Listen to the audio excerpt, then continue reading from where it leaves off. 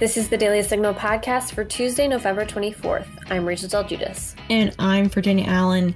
It's no secret that much of the mainstream media has abandoned fact-based journalism and reporting in order to promote their own social and political agenda. But how did this deterioration of the news media happen? Sharyl Attkisson, a 5-time Emmy award-winning investigative journalist and the host of the show Full Measure, joins us to answer that very question and discuss her new book, Slanted: How the News Media Taught Us to Love Censorship and Hate Journalism. And don't forget, if you're enjoying this podcast, please do be sure to leave a review or a 5-star rating on Apple Podcasts and encourage others to subscribe. Now on to our top news.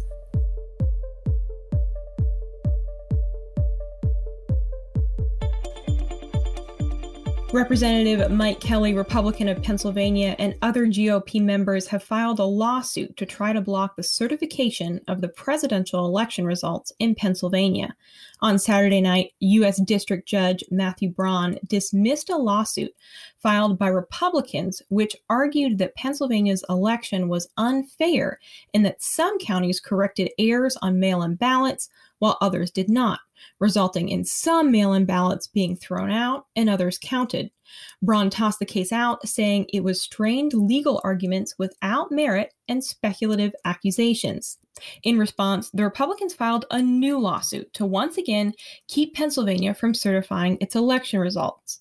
The suit attempts to overturn Pennsylvania's Act 77, which was instituted last year and has implemented no-excuse mail-in voting and allows state residents a 50-day period to request and submit their ballots. The plaintiffs argue that the act is unconstitutional and thus prohibits the certification of the November 3rd election. Former Vice President Joe Biden will be having former Secretary of State John Kerry as his climate czar and will also be having him sit on the National Security Council. In a statement, Biden said, per the New York Times, that we have no time to lose when it comes to our national security and foreign policy. I need a team ready on day one to help me reclaim America's seat at the head of the table, rally the world to meet the biggest challenges we face, and advance our security, prosperity, and values. This is the crux of that team. Additionally, Biden has chosen Alejandro Mayorkas to be the next Secretary of the Department of Homeland Security. Mayorkas, who will be the first immigrant and Latino to lead the DHS, tweeted Monday, "When I was very young, the United States provided my family and me a place of refuge. Now I have been nominated to be the DHS Secretary and oversee the protection of all Americans and those who flee persecution in search of a better life for themselves and their loved ones." Avril Haines, formerly the Deputy Director of the CIA, has been tapped by Biden to be his Director of National Intelligence. If she is confirmed, she will be the first woman to hold that role. U.S. Surgeon General Jerome Adams appeared on Good Morning America on Monday and asked Americans to use caution as they prepare to celebrate the Thanksgiving holiday. Take a listen. I'm asking Americans, I'm begging you, hold on just a little bit longer. Keep Thanksgiving and the celebration small and smart this year. You can go to cdc.gov to learn about more tips regarding how to stay safe. But one of those tips is, again, to do it outdoors if you can. Keep it small, ideally less than 10.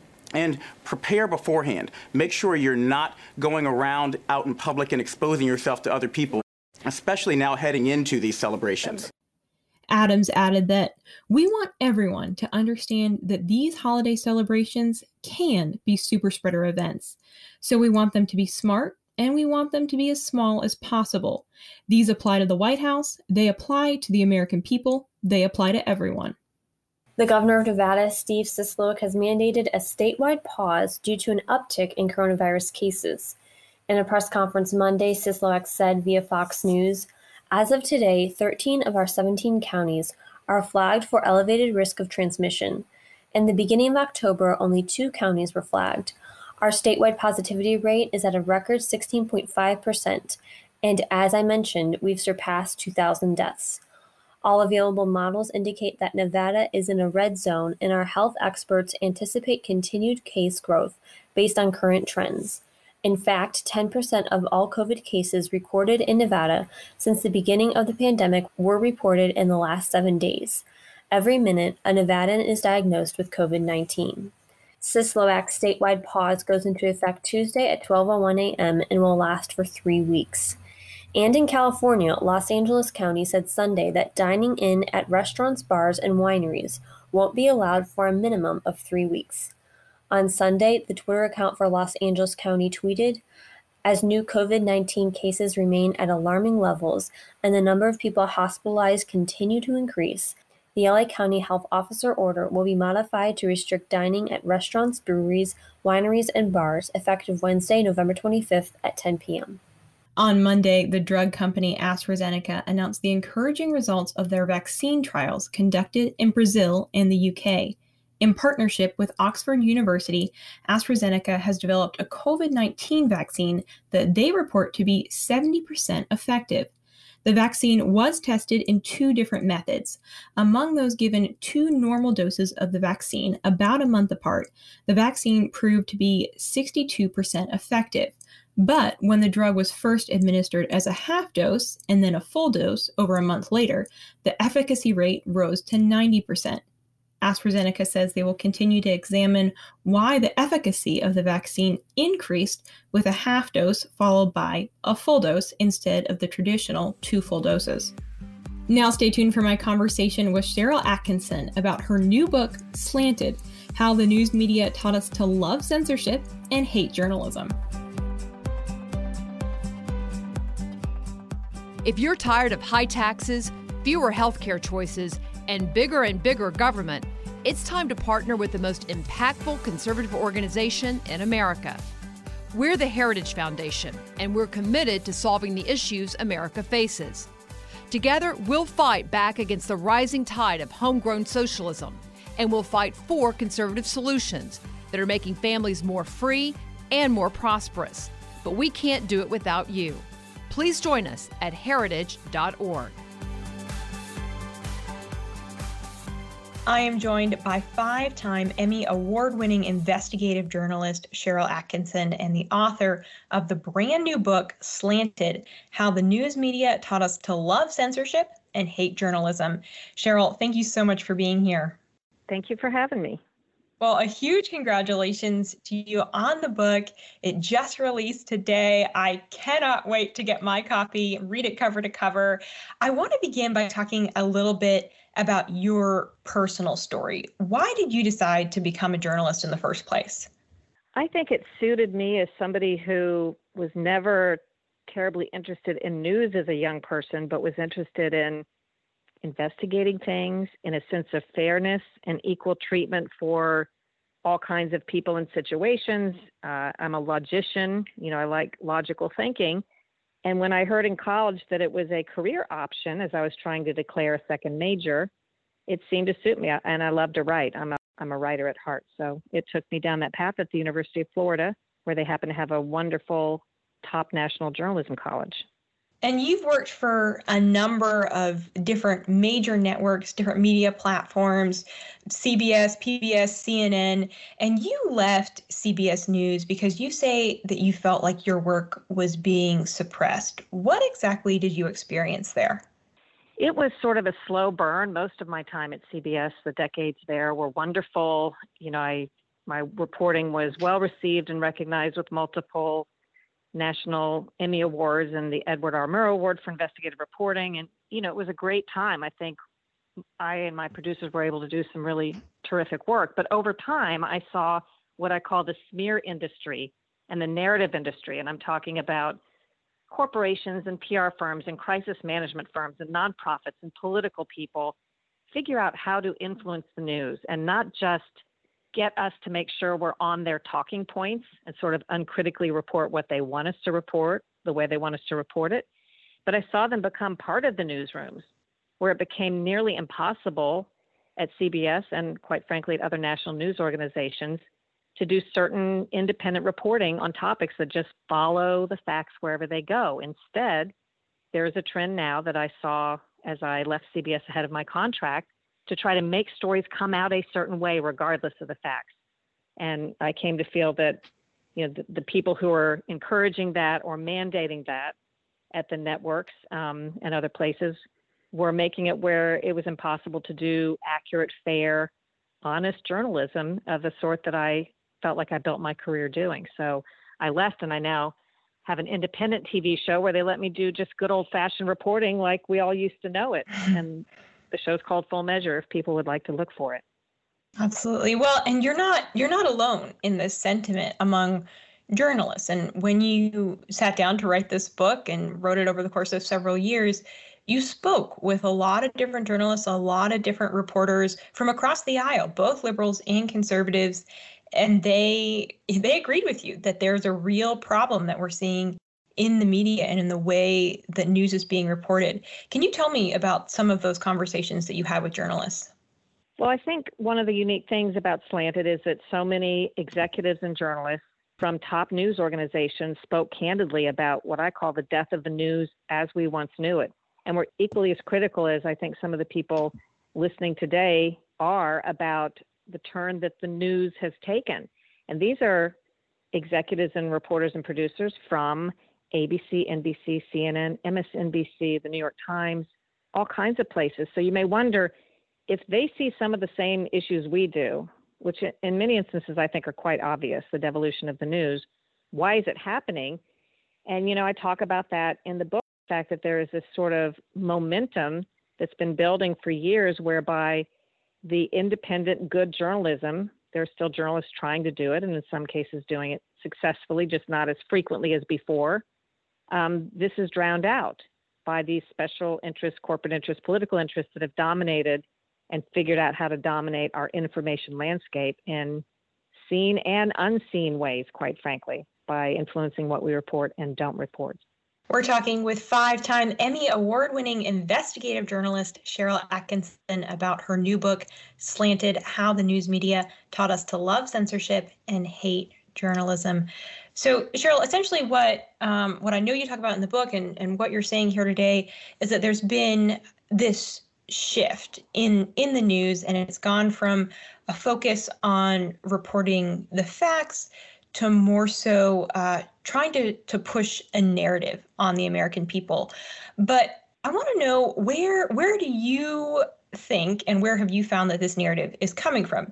Because I have to believe that no one enters the field of journalism thinking I'm going to peddle a half-truth or even lies to the American people. So how or what do you think is responsible for actually changing the media's focus from fact reporting to agenda-based reporting? Well, there are some, and in fact, an increasing number of people at news organizations who may not say to themselves, I want to peddle a lie, but they are not journalists in the sense that we have had come to recognize journalists. They are simply propagandists who want to put forth a certain view. And if that requires a half-truth or a lie, they're perfectly happy to do that if it accomplishes the mission. So I think people need to understand that a lot of people they see and a lot of outlets and quasi-news outlets doing what they call reporting are really no more than political operatives or corporate interests disguised as reporters who have no intention of providing accurate information. Quite the contrary. They want to keep you from getting certain accurate information, viewpoints, scientific studies that could lead you to draw what they see as a harmful conclusion to their interests. So you may be right that people go into journalism hopefully thinking that they can, report facts and truth, but that's not how everybody gets into the business. And increasingly, people working at news organizations are not those kind of people. But secondly, and I write about this in Slanted, even journalism groups, news organizations, and journalism professors, one whom I've quoted in the book, have changed, again, what we thought of as the news. They are proud to say that they have disregarded objectivity and neutrality, which they say was overrated. I liken that to a doctor telling you that good diet and exercise are overrated. These neutrality and objectivity used to be considered important tenets of straight news reporting, and now journalism professors are teaching some of their kids, and the New York Times is going along with it, that objectivity, neutrality, and lack of bias are actually antiquated, old-fashioned notions that have no place in journalism today. So even those getting into journalism for, I guess, what you would have thought were the right reasons are being taught to push narratives and try to convince people to think a certain way and put their opinions in their reporting rather than just reflect the truth of what's happening. Do you think that social media has played a role in kind of this downfall of fact-based journalism, where we've seen you've written for the Daily Signal about social media fact checkers, quote unquote fact checkers, and we've seen just over the past month CEOs Mark Zuckerberg and Jack Dorsey of Facebook and Twitter testify for the Senate on this issue of censorship and social media. Were we seeing this fall of journalism before the rise of social media, or did social media cause it, or just perpetuate it further? Well, social media just became another tool used by the same players in what I call the smear industry to manipulate and influence public opinion. And I think there was a time when the internet first started, and the first decade or so, when information was fairly free. You could get almost anything you wanted to without an interruption or an algorithm preventing you or steering you. And then those who worked so hard to control the narrative and successfully pretty much did so on the news saw that, wow, people have a new place they can go and they're not going to get the narrative. We haven't been able to control the internet. And so this effort was launched by the same figures who want to control information to try to control what we see on social media, our Google searches, and the internet. So it was just an outgrowth of them seeing, well, there's another bastion we haven't successfully controlled now that we have the news market cornered. We've got to get busy on the internet. And I think this started with President Obama announcing in 2016, and there had never been a push for this or the public demanding this, but he announced in 2016 before the election at Carnegie Mellon that somebody needed to step in and start curating our information in this wild, wild west media environment on the internet. At the time, that was unheard of. We weren't doing these, what I call fake fact checks and the media curating and all of that. But they created a market where the public now accepts, if not welcomes, the notion that these third parties who know nothing oftentimes about what they're fact checking, that they somehow should come in and keep you from seeing certain things or make sure you don't think certain things. And so I think social media is just provided to be another tool or avenue to control thought and opinion and information. We're talking with Sharyl Attkisson, author of the book Slanted: How the News Media Taught Us to Love Censorship and Hate Journalism. And Sharyl, I think we all know that there's something disturbing going on in the news media, that there is an agenda that they're pushing. But I think it's especially scary talking with someone like yourself, who this is your field. You've been working in journalism for decades. You're so aware of how the system works. And to hear someone like yourself just speak so plainly and frankly, almost describing an Orwellian society that is really so focused within journalism, within mainstream media, on just pushing a specific agenda. It's really disturbing. Well, I think maybe in a way I was on the front end of seeing these trends because of the type of reporting that I do. And I started to pay close attention to this in the early 2000s. And the first time I noticed it, it was with pharmaceutical industry weighing in and able to successfully manipulate and shape reporting that we had done and others were doing on pharmaceutical dangers. Again, medicine has many wonderful things that it's done for the public. There's a lot of terrific medicine. There are the problems that affect millions of people. And we were all reporting on that in the early 2000s. And then in came the pharmaceutical industry with its brand new partnership with the media through direct-to-consumer ads. People may have forgotten that advertising prescription drugs on TV used to be illegal. But once the media partnered with the pharmaceutical industry to lobby to legalize these ads you see on TV and the media all the time, we were beholden to the tune of billions of dollars to this industry, and they were able to successfully stop reporting and pull strings in a way I had never seen before, and controversialize those who were off the narrative or reporting the truth on certain things. And I kind of saw it go from there, that the same PR firms and global law firms that were intervening to try to stop news stories for them were then taking on other corporate clients and bragging and advertising that they could stop or shape news stories by bullying news reporters, controversializing them, and the tactics that we see the smear industry use on a daily basis now. In the book, you document what you refer to as the 100 plus media mistakes in the era of Trump. What to you are some of the most egregious of those mistakes? Gosh, I don't know. I'd have to think about it to pick one single one, but I think the tone was set pretty successfully by a Time magazine false report on Donald Trump's inauguration day that claimed he had removed the bust statue of Martin Luther King from the Oval Office. The reporter hadn't even bothered to check whether that was true. He just looked around and didn't see it. It was behind a door, reported it without fact checking. I mean, this is just basic stuff a journalism student would know not to do. And that went around the world before he corrected it, and probably a lot of people didn't see the correction. But that was because it fulfilled this narrative the press was trying to pursue of Donald Trump as a racist. And you take it from there. And if you just look at this appendix of all the mistakes that I've cataloged, you start to understand, as I did once I was into it, maybe 6 months, that with all of the mistakes going in one direction, there was never a mistake that I found, and I'm still looking for them, that benefited Donald Trump. There were always mistakes and errors made that were false information that hurt Donald Trump.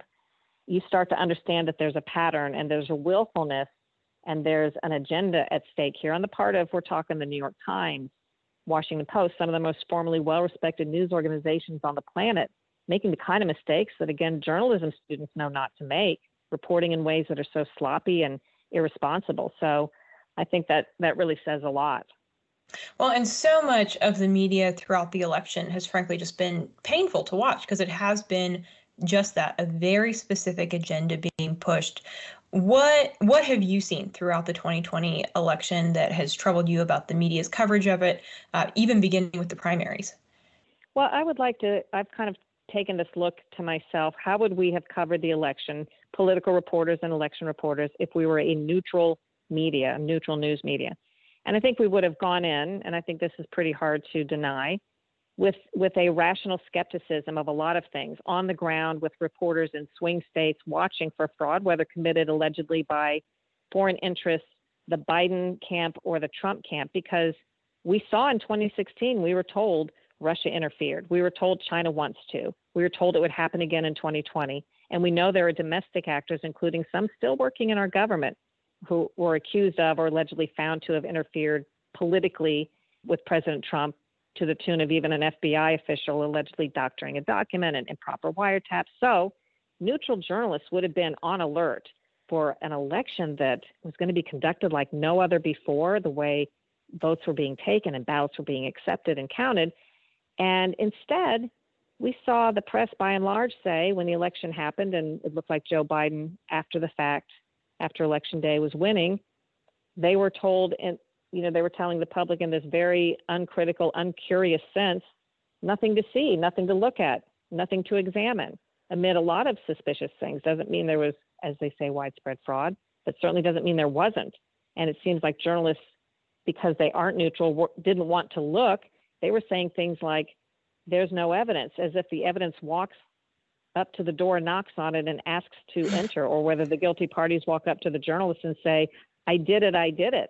I mean, there was a time when journalists would have looked for this evidence and would have been on the ground and viewed suspiciously attempts to block observation, or viewed suspiciously reports of dead people voting or thousands of votes that were found, that or were miscounted for the wrong person. And instead, we saw the media saying, well, none of this matters. First, there was no fraud. And then when fraud was uncovered, well, there was no widespread fraud, we were told. And then when there's appearance of quite a bit of perhaps fraud and abuse and affidavits and certain evidence, we're told, well, it wouldn't have made any difference. It doesn't involve enough votes. So this is a conflicted news media trying to convince the public to see things a certain way rather than just look at the facts on the ground and tell us what's happening. Yeah. Oh, it is disturbing. It's like almost like they've pulled a blindfold over their eyes and they're fighting to keep it over their eyes. It's really so bizarre and very disturbing. I want to chat just for a minute about polls, because I know you talk about polls. We have seen throughout the last several elections polls have very inaccurate projections as far as, who would win and by what percentages. Do you believe that polls are actively being used to shape voter opinions instead of to report the actual opinions of voters? I think there's no other way to conclude that this is how many polls are used today by news organizations that commission them, that determine whether they're released, that determine the questions that are asked, that determine the headlines that come. And, you have to say to yourself, are polls now 2 elections in a row so wildly wrong because they're so bad at the one job they have to do, such as the New York Times poll that it partners with a college that could be 16 points off? I'm not talking 1 or 2 points. Could they be really so bad at the one job they have? Or is this actually mission accomplished when they're off wildly on so many different projections and predictions? Maybe they're not bad at their job if their job is to try to shape public opinion rather than accurately measure it. And I think we can draw no other conclusion based on the evidence we saw in 2016 and again in 2020. Well, and of course, 2020 has just been a wild year with the coronavirus and racial tensions, and of course the election. And it's been really interesting to watch how the media has covered things like the coronavirus, Black Lives Matter. I know you dive into that a little bit in the book. Could you just give us a quick preview of some of those concerns that you raise in the book about, for example, how the media has chosen to cover a group like Black Lives Matter? Well, I think that in the big picture, what we've done as an industry is create a crisis of confidence in our institutions by refusing to cover things fairly and accurately and making it clear that we're trying to tell people what to think. They tend to not believe anything, and they feel that way not only about the media covering Black Lives Matter or the Department of Justice, whether it's going to prosecute crimes that occurred against certain people but not others, whether it's the government, whether it's how we handle our elections. There's just this crisis of confidence with tens of millions of people thinking things aren't being handled fairly and accurately. You look at coronavirus, there's lack of confidence in our health institutions, and they cause it. So it's funny when some of them, the propagandists, turn around and say, you're crazy to suspect X or Y, without seeing that they created the suspicion. And one quick example of that is the masks. The government told us initially, the top health experts, masks don't work, don't wear them, you're selfish and unpatriotic if you do. And of course, did the 180 to masks do help, they save lives, you're unpatriotic if you don't wear them, you must wear them. And then they look at the public and say, what's wrong with you? When the public says, which one was the lie? And that we're supposed to determine, were they lying then or are they lying now? And, I heard someone say to me the other day, well, the reason they said that the first time is there weren't enough masks. I said, that's irregardless. The reason they lied, if that's true, that's the reason, nonetheless creates a crisis in confidence. The public health officials have no right to give us false information for their own purposes. So I think this is all very dangerous. It's created by the powers that be who try to dictate the narratives and then look at the public and say, what's wrong with you for not buying the current narrative? I think we're in a really troubled information landscape today. So Sharyl, where do you get your news personally? Because it feels like we've just sort of like nixed off, all of these major network platforms that used to be very reliable, and now just aren't trustworthy. Well, I try as often as I can. I know a lot of people can't do this because they have lives and jobs. I try to go to the source as much as possible, and that means watching a news conference or hearing myself on C-SPAN, for example. And I would say almost 100% of the time, my takeaway when I actually see something happening without the spin is different than what I read a news story about, which really scares me. So I try to go to the source as much as I can. And then I try to read alternate views. So if I see a narrative, if I see everybody reporting something one way, I immediately become suspicious and skeptical. Doesn't mean it's not true. Doesn't mean I'm not getting the whole story. But oftentimes when I dig, it's not true or I'm not getting the whole story. So I just try to go to alternate sources. I try to go to the source itself, like the actual primary source. And I have sources I trust that I've developed over, 20 years in Washington, D.C., people that I can call who have provided proven to provide accurate information in the past that I can run things by, sort of for a reality check to know, am I going in the right or wrong direction, or how should things be steered? I mean, I just really do a lot of poking around and a lot of skepticism. I tell people, whatever you see on the news, particularly if everybody's reporting it using the same language, similar terms, same take, no matter how much proof and sourcing they claim to have, I immediately am skeptical of it. And again, it doesn't mean it's not true, but it means someone's pushing that particular viewpoint. And I ask myself instead, who wants me to believe that and why? And that ultimately, when you ask that question, leads to a truer truth or a more complete story than the one they're trying to tell you.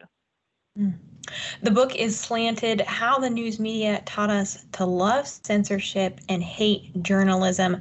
5-time Emmy Award-winning investigative journalist Sharyl Attkisson is the author, and the book has released today. Go to Amazon or your local bookstore, get your copy. This is a great Christmas gift for any of your loved ones right now. It's such a wild time in history. We're all looking for those good sources to know more information about the news, how they're reporting it, what we can trust. You want to get this book and educate yourself on this topic. So important. Sharyl, thank you so much for your time today. Well, I thank you for having me, and I want people to understand there is something they can do, and there is some hope in the book and some sources you can turn to that I list.